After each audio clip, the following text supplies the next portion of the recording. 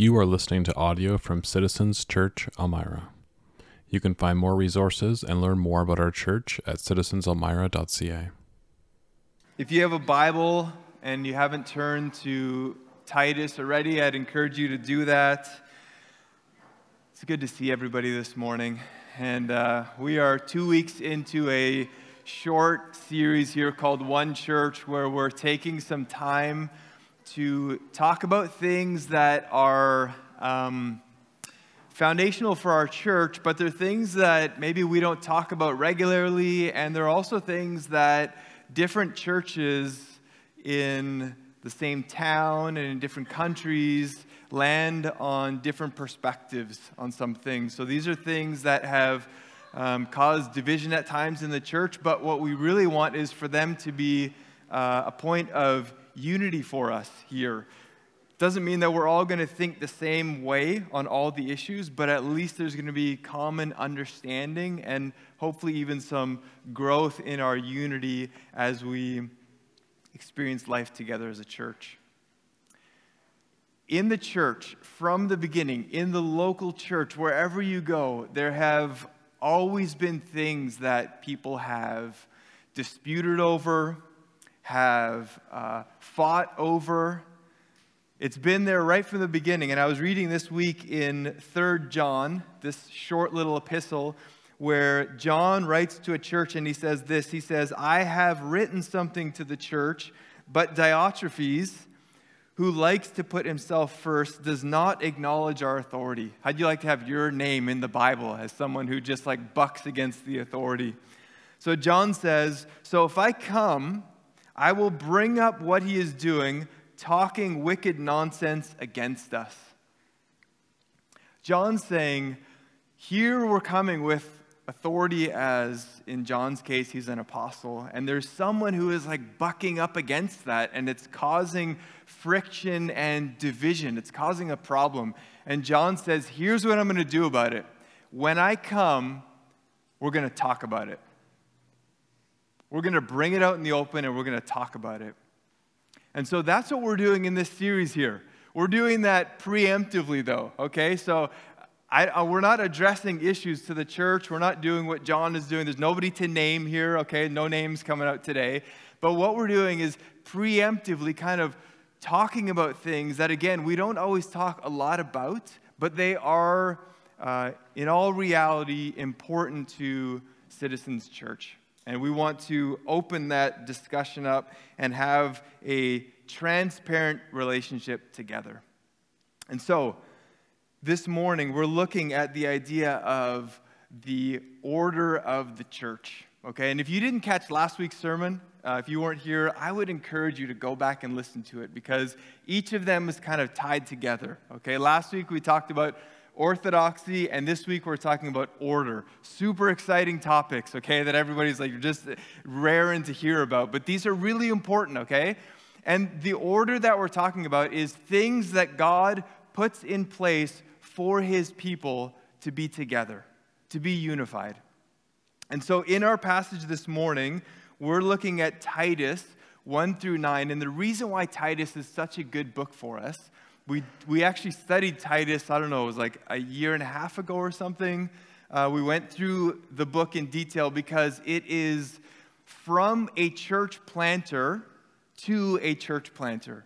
So Paul is writing to someone who is establishing churches, local churches, and he's saying, here are things that are really important for you to know as you establish that church. And that's why it's really good for us, because we're still technically in the category of a church plant.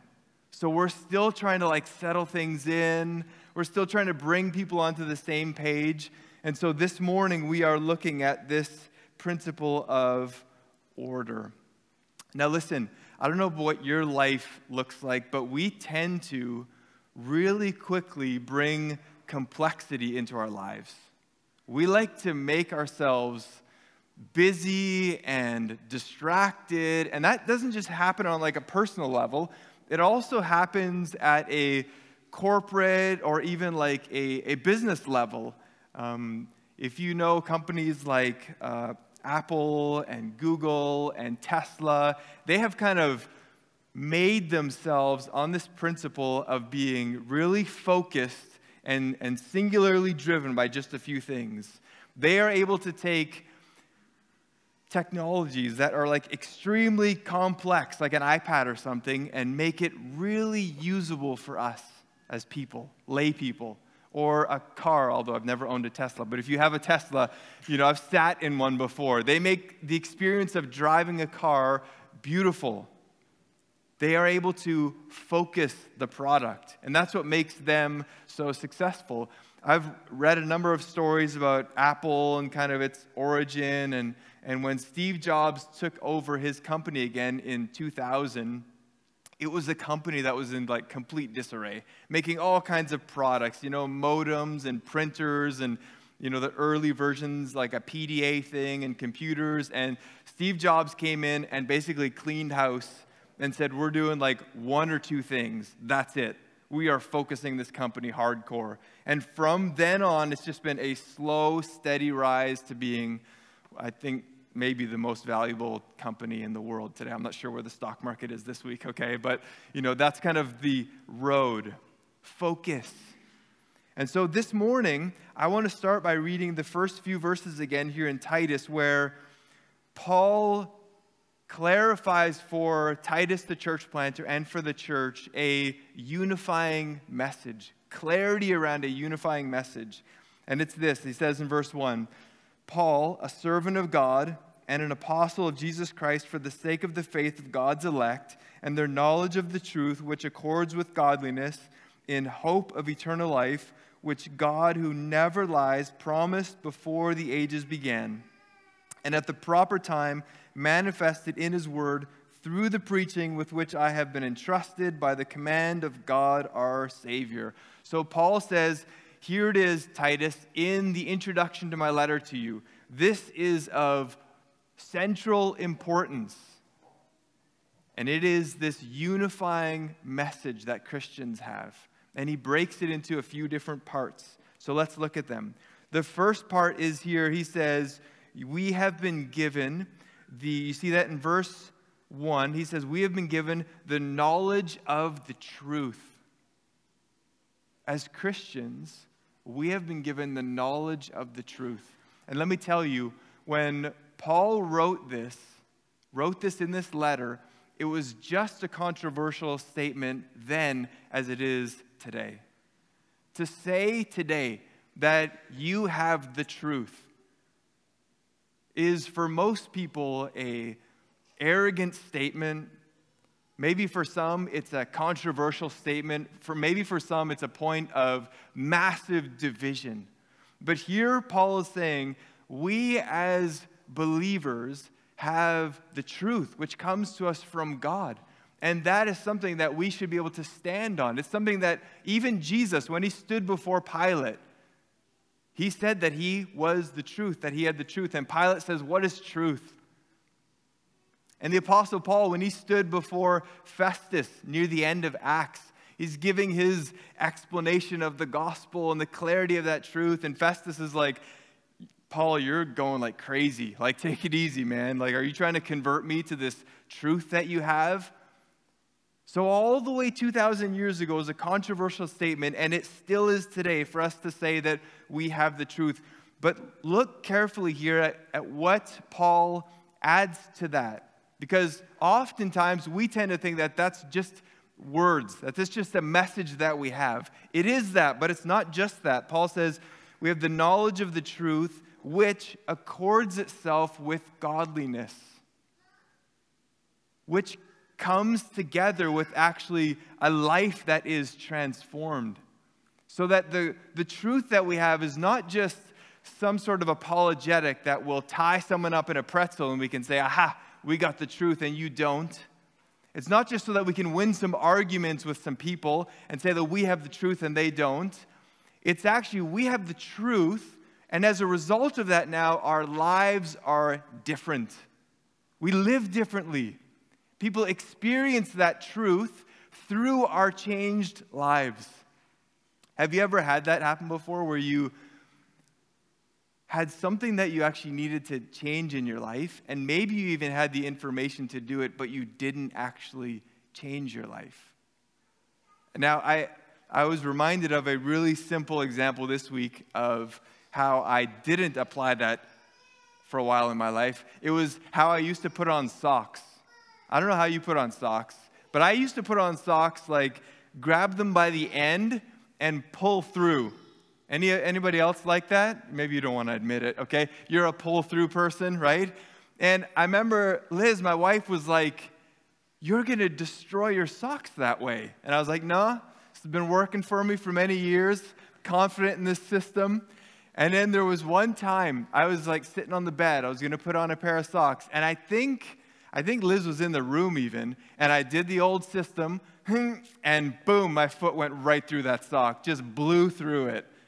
And she probably didn't say anything. But she was like, "There's your system at work, you know." And from then on, actually, I changed how I put my socks on, okay? I don't put my socks on like that anymore. It was a lesson learned. Paul's saying, we've been given the truth. He says, this is how you order the local church together. You have been given the knowledge of the truth, which should then lead to a transformation in your life. Godliness. But he goes on. He goes on to say, not only are Christians given truth, but we are also people who live with hope. In verse 2, he says, we have this truth which accords with godliness in hope of eternal life. We are God's people who live with a hope that is bigger than ourselves. Now, what does hope look like? If you would give your own answer, if you had to write like a 500-word essay on hope, what would you say in that essay? If you had to ask a neighbor, just a regular, average Canadian neighbor, what is hope for you? Probably the answers that we would get would be like 1 million different answers, like 25 million different answers. But I think a theme that many of us would hear is, this successful kind of life. The things that people put their hope in is, being a beautiful person, okay? And then hopefully maybe like finding someone who is another beautiful person and either living together or getting married together and then having beautiful children. We're really focused on beauty, okay? Lots of beauty going on. And then, having the perfect job, which pays a lot of money, and then working for like maybe 20, 30, 40 years, and then at 55, 60, maybe 65, retiring, getting to travel the world and see different places, and coming home to our beautiful grandchildren that just love us and take care of us, and then eventually at 95, just going to bed on a March 12th night or something, and just, that's the end. It's over.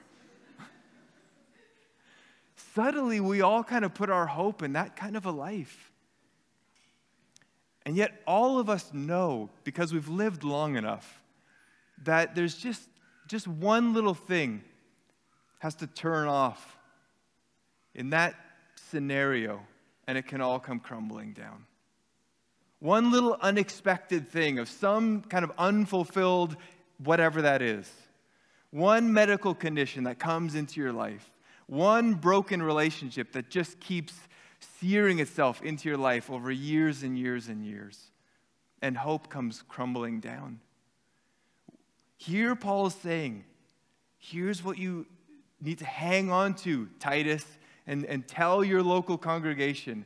The order of your belief and understanding is that we are in the truth revealed to us from God, and that we are people who stand in hope. That gives us hope for today through any circumstance that life brings to us, all the good and the difficult, all those things, but also even into eternity, well beyond us.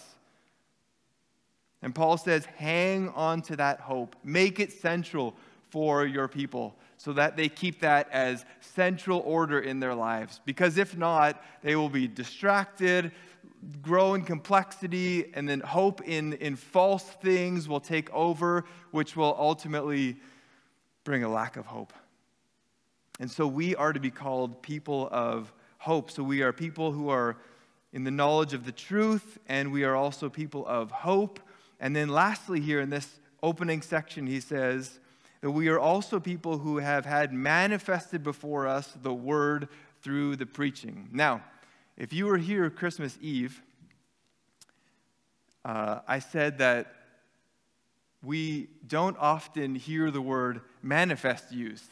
And it's not used that often, and so I kind of made a point of that. And ever since saying that, like 2 weeks ago, I've seen the word manifest everywhere, okay? It's just like all over the place.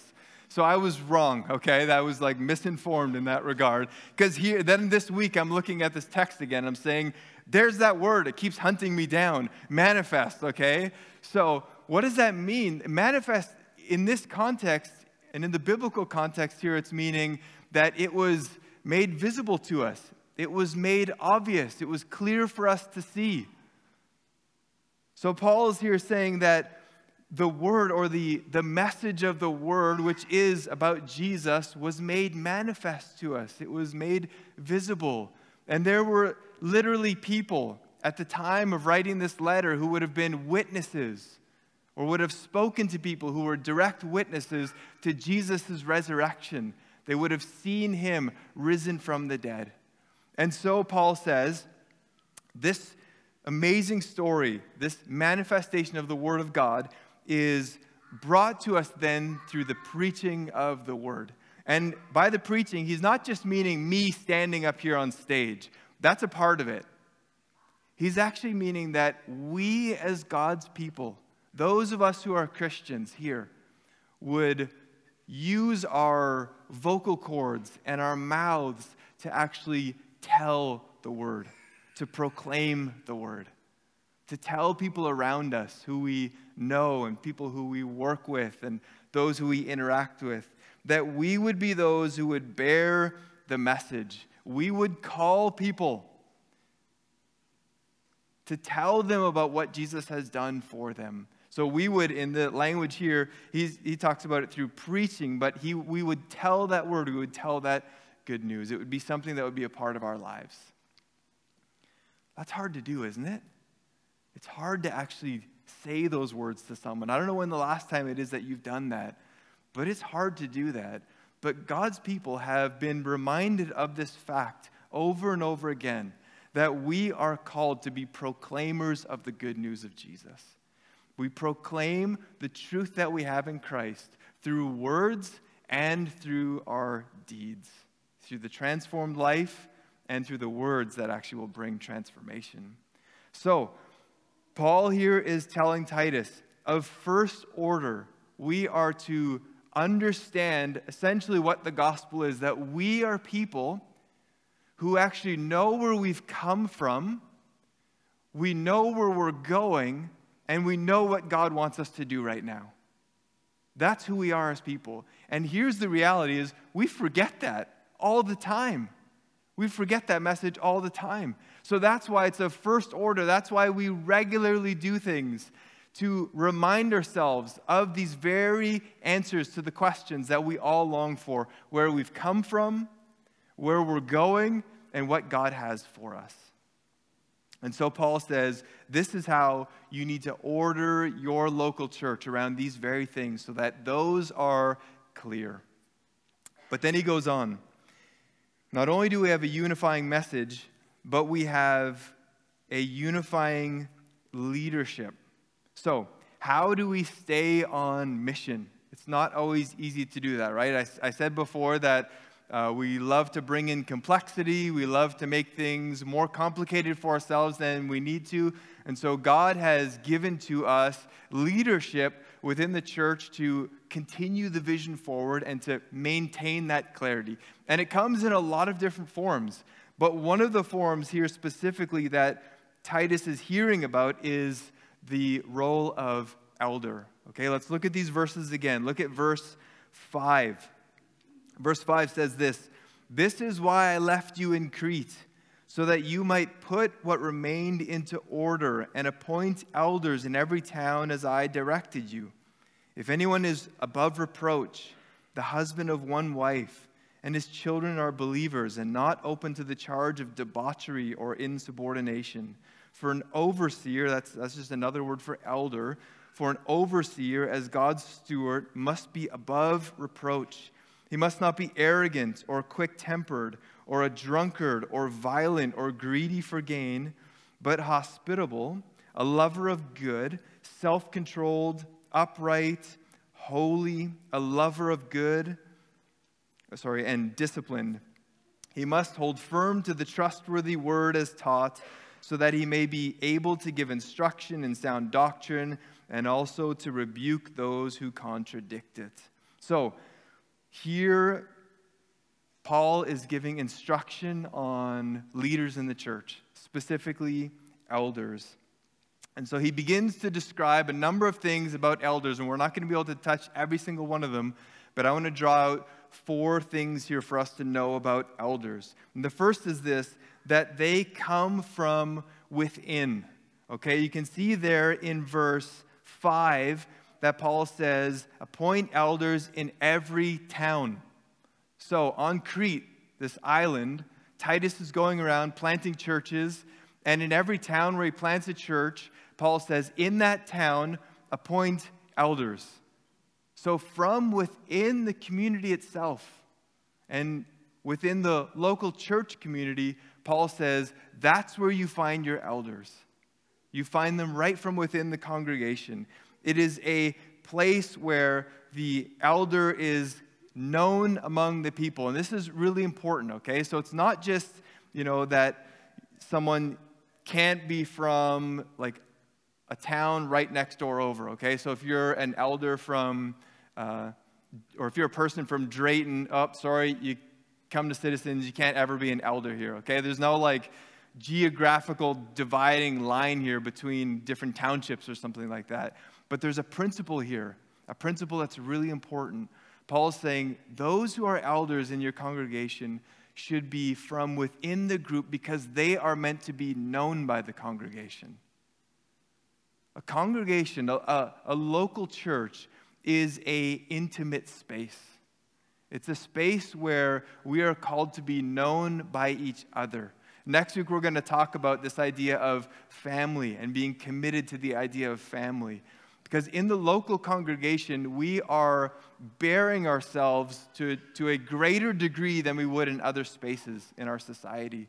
And so Paul says, those who are going to be your leaders are people who are in that context, are in that intimate context.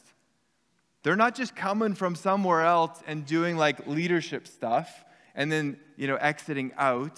They're not just going to parachute in and leave out. They're actually from there. People know them. They are known by the congregation.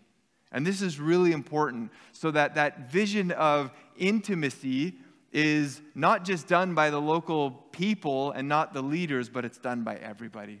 So Paul says, appoint elders from within. They need to be a part of this intimate space. But secondly, he also says that elders work in plurality. So just before the every town phrase there, he says, appoint elders. He says that in the plural. So he says, appoint elders.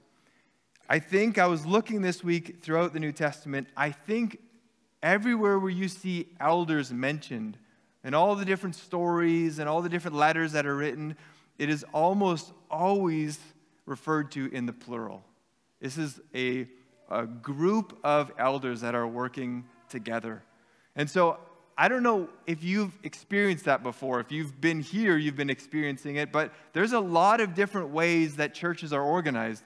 Some are organized around just a pastor. One person runs the show. They do it all. Others have a pastor and maybe like a leadership team, and those work together. Or maybe there's some who have a pastor with deacons, and those work together. There's all kinds of different ways of doing it if you look around at the different churches. But one thing that we see in the New Testament, when it talks about leadership and it talks about elders working for the church, you always see it in the plural. It is a group of people working together.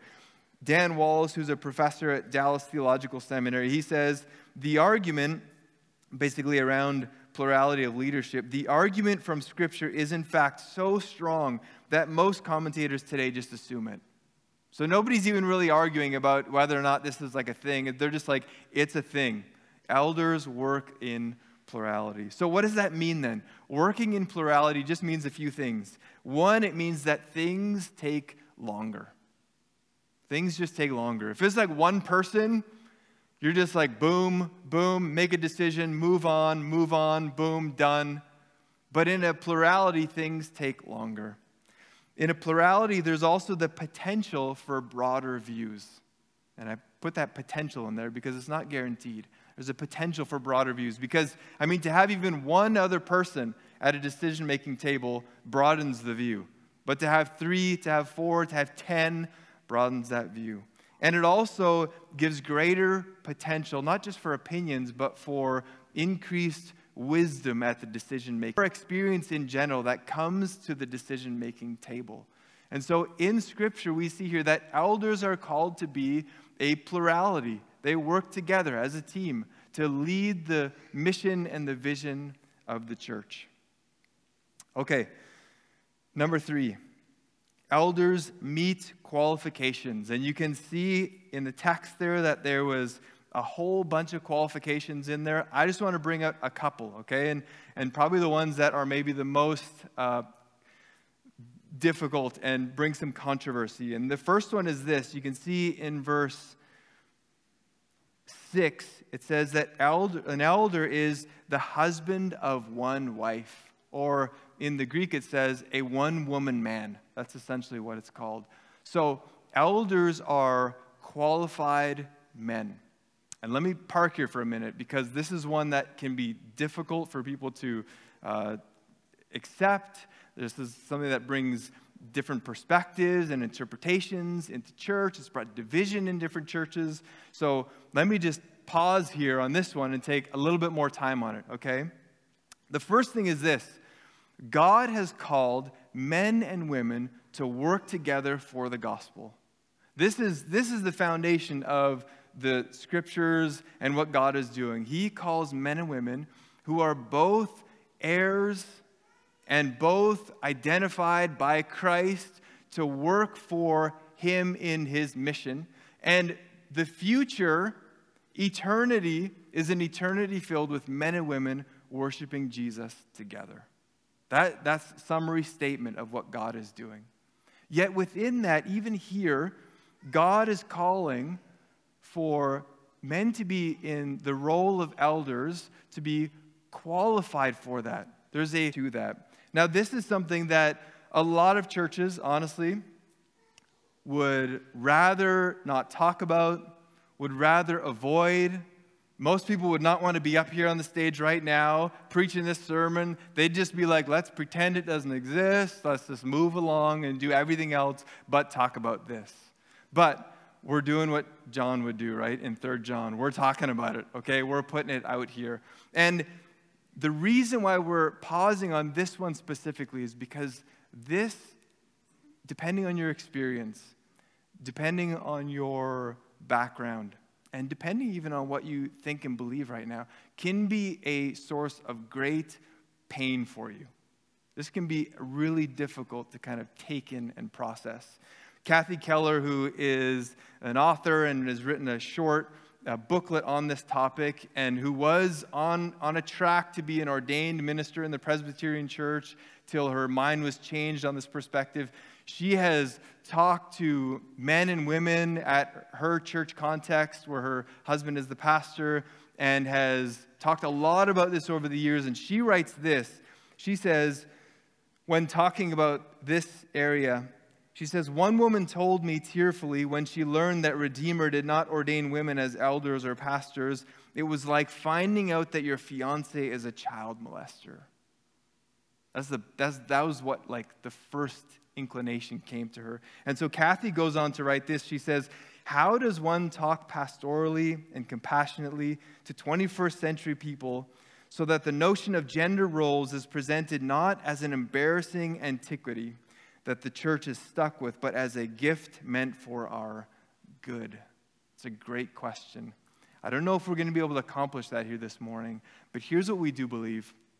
when it comes to issues like this, and there's a whole host of other issues, okay? We're just talking about this one today, but there's a pile of other issues where people have strong feelings about them. We believe this, that we need to teach on these things at the church, so we don't want to hide behind them and pretend that they don't exist. We need to teach on them, but we also need to talk about them with each other.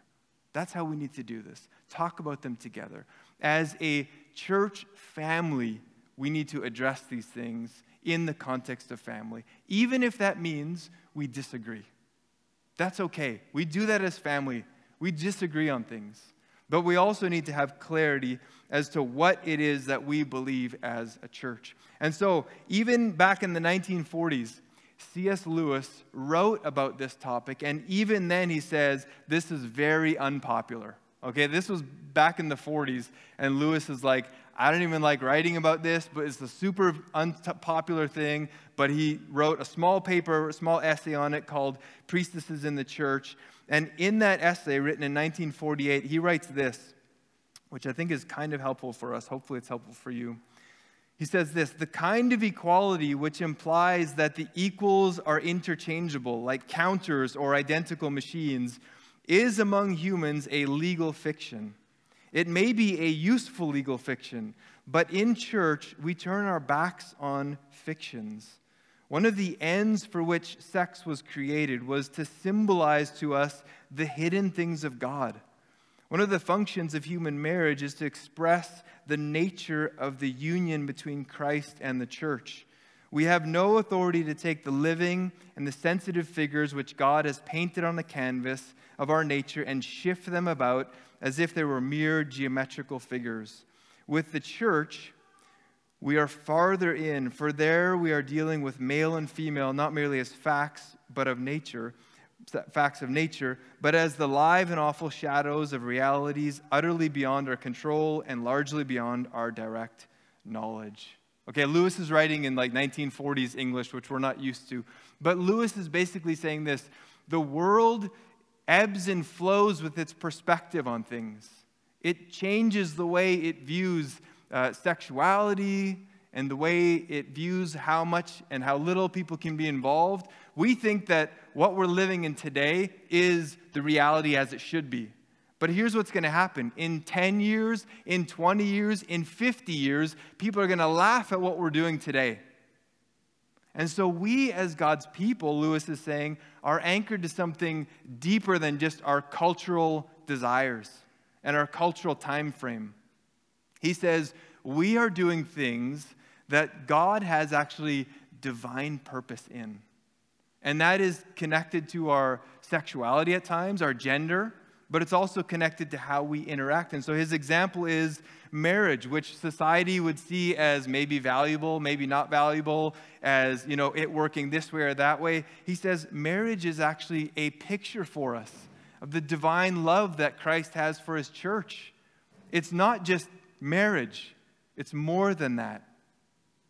So when it comes to eldership in the church, Lewis is saying maybe God is actually doing something different here, different than what we're used to or even what we accept. Now, let me say this, to be fair, male eldership or any kind of eldership in the church, whether it's egalitarian or complementarian, which is kind of the two titles of two big different perspectives, either one can lead to trouble in a congregation.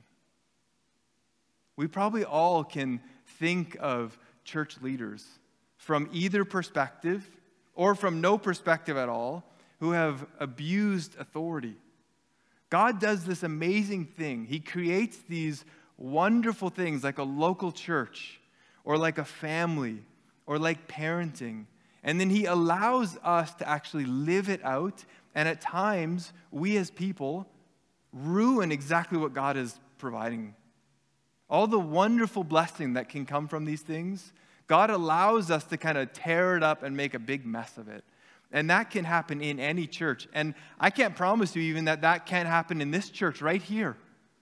In 5 years, in 10 years. But for the grace of God, anything can happen in any gathering of God's local people. So this is why God calls qualified men. And that word is really important, qualified. Okay, he's not just saying like all men are leaders and all women are not leaders. That's not what the scriptures are saying. He's saying there's really specific people who should be leaders of a local church. And he says those leaders are elders that meet a qualification. So if you look back at the text, we're not going to look at everyone, but you can see there is a list here of qualifications. And a very similar list is in 1 Timothy, where Paul says, these are the qualifications that matter. And just to point one out, because it's repeated twice, he says there that they are above reproach. These elders are above reproach, which basically means they live out what the gospel is. They're not perfect. Nobody's perfect. No human is perfect. But they live out what the gospel is. They are consistently following Jesus. They are disciples of Jesus. And why is the character and the quality of these leaders so important? The reason is this: because we are drawn to do leadership in other ways. So remember, I just talked about Apple and Steve Jobs. Well, the way that Steve Jobs was able to change that company was basically by coming in and at worst being a bully to people that he worked with, and at best being like a super hard boss to work under. And basically he had to crack the whip on all of his employees, and some people loved it and some people hated it, but this is how he got it done. And a lot of people would say, listen, that's how you get things done. If you can't handle the heat, get out of the pot, or whatever the phrase is, okay? Just get out of it, okay? If you can't do it, if you can't work within that, go work for someone else. This is how we get stuff done, baby. Okay, that perspective, that's not how the church is led. That's not how we are called to lead people within the church. But it so easily seeps into the church. That's why Jesus, on multiple occasions, actually addresses this very thing. Because into the church will seep this mindset of like, get stuff done. Hold on to power. Do whatever it takes to move the mission forward. So, in John chapter 13, and it'll be up on the screen, but these verses, I'm going to read these verses because this is really important, okay, about this idea of being a qualified elder. Jesus speaks to us about what that leadership should look like. In John 13, he says this. It retells the story of the Last Supper. He says, during the supper, when the devil had already put into the heart of Judas Iscariot, Simon's son, to betray him, Jesus, knowing that the Father had given all things into his hands, and that he had come from God and was going back to God, rose from supper. He laid aside his garments, and taking a towel, tied it around his waist. Then he poured water into a basin and began to wash the disciples' feet and to wipe them with a towel that was wrapped around him. He came to Simon Peter, who said to him, Lord, do you wash my feet? And the story goes on that Peter says, I don't like this. I don't like what you're doing right now, Jesus. You're washing people's feet. Peter's like, you're God. You should be the most powerful. This is how it works in the world. You're the most powerful. You're the most important. You should lead from up there, and all of us should be like begging to serve you. And Jesus says, no, this is how you do it. Verse 12, when he had washed their feet and put on his outer garments and resumed his place, he said to them, do you understand what I've done to you? You call me teacher and Lord, and you are right, for so I am. If I then, your Lord and teacher, have washed your feet, you also ought to wash one another's feet. For I have given you an example that you also should do just as I have done to you. Now listen, this is something for all of us to follow. But Jesus right here is speaking to these 12 men who would be the apostles, who would lead the church. They would be the start of it. They would be leading this vision. And Jesus says, here is how you lead them. You lead them through service.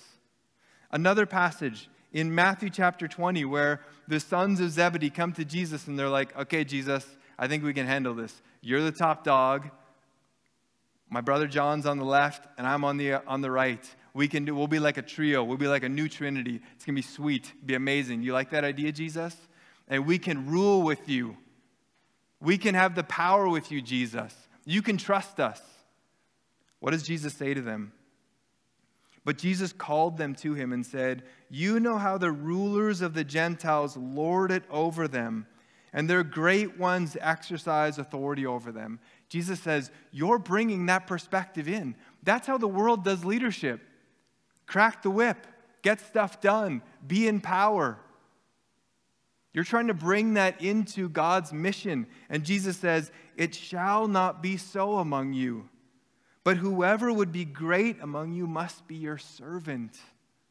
This is the calling for qualified elders to serve the congregation. And listen, you may be coming here and you maybe have never experienced that before. You've maybe never been in a context where you've actually been able to see this. And you look at these texts and maybe even in your mind there's scoffing at what is being written there. Like, that is impossible. That will never happen. And it will never be done perfectly. But this is actually the calling of God's people, to serve each other in this way, and also for qualified elders to serve in this way. So, elders are called to be servants of the church. We say, or I've said here a few times, elders are willing janitors. They willingly serve you, the congregation, for your good, so that you, men and women, can serve Christ in all the places where you go. Because not everything we do happens in this space right here. So, elders are from within. They work in plurality. They are qualified. And lastly, they are affirmed by the church. So, in the text here, in Titus and in 1st and 2nd Timothy, the letters that are called the pastoral epistles, it doesn't lay out for every local church how they should, set themselves up. It doesn't say, one day you'll be in Canada and you'll have to set up a charity, and so you got to set yourself up this way, or you're going to have to write some bylaws to, exist in this province of Ontario, so you should have these lines there. It doesn't go into that detail, but it does give us principles to hang on to. And one of the things that it allows us to see and to understand is that the things that are here, these lists of qualifications, are meant to be evidenced. There's no test that an elder takes that, they get 80% or 90% and they pass and they're in. The test is actually their life. And the congregation is meant to see these things in the life of the person and then affirm that that's actually a reality. So in Acts chapter 6, I won't have the verses up here, but in Acts chapter 6, there is a problem going on, and so the leaders of the church are trying to find a solution, and their idea is to bring deacons in to help to kind of share the load of the work so that nobody is left behind. And they list off these different names, Stephen being one of them that we're pretty familiar with.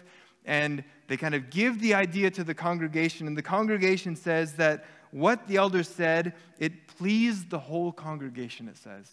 It pleased the whole congregation. Everybody was like, yeah, those people for deacons and that solution, that makes sense. It's affirmed by the congregation.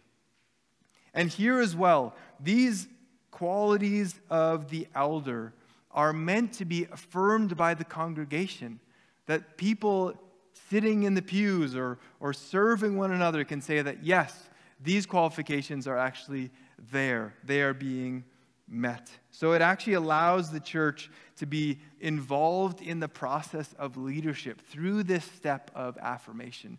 Because listen, if you don't come through that door every week here, if you don't join missional family, if you don't give to the ministry of this church, guess what's going to happen? We close the doors. Nobody's coming, then there is no Citizens Church. So you, as the congregation, are actually affirming the ministry of the church by coming and being a part of it, and that is really important. That means that everybody has a voice and a stake in what God is doing here. So, God brings order to the local church through a unifying message and through unifying leaders. Just like last week, this sermon may have landed a number of different ways for you. And I said this last week, if you were here, this will sound familiar. For some of you, it might be like, yes, that totally makes sense. I agree with that. I'm in, 100%. I'm there. That check mark, whatever. Maybe someone else is more like, well, yeah, I agree with most of that, but there's some things in there that, man, I'm not sure if I land there. I see things differently. And are we okay with that? And then there's maybe some over here that you're like, I don't agree with that at all. There's an X on my paper of what you just preached there. And that perspective doesn't land well with me. And maybe you're even thinking, this is kind of my last time in this building with these people. I'm heading out the door, and that's it. Before you do that, okay, just deep breath, everyone. Before we kind of walk out, and whatever our perspective is, we hope that this won't cause you just to up and leave and just walk away. The point of this series is not to bring unintentional division into Citizens Church. It's not to just bring up these things to provoke some rage in people.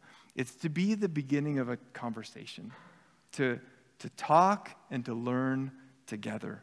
And at times, to fully agree, and at other times, to agree even when there's some differing perspectives.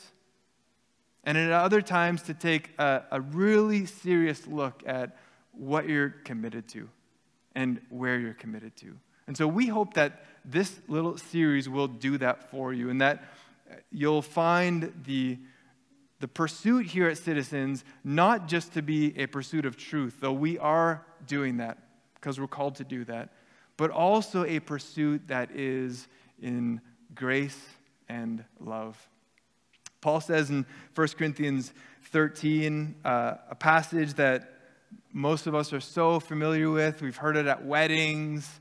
But Paul is actually writing to a congregation that is in serious trouble. Like they are experiencing some massive division. There's some big-time misunderstanding.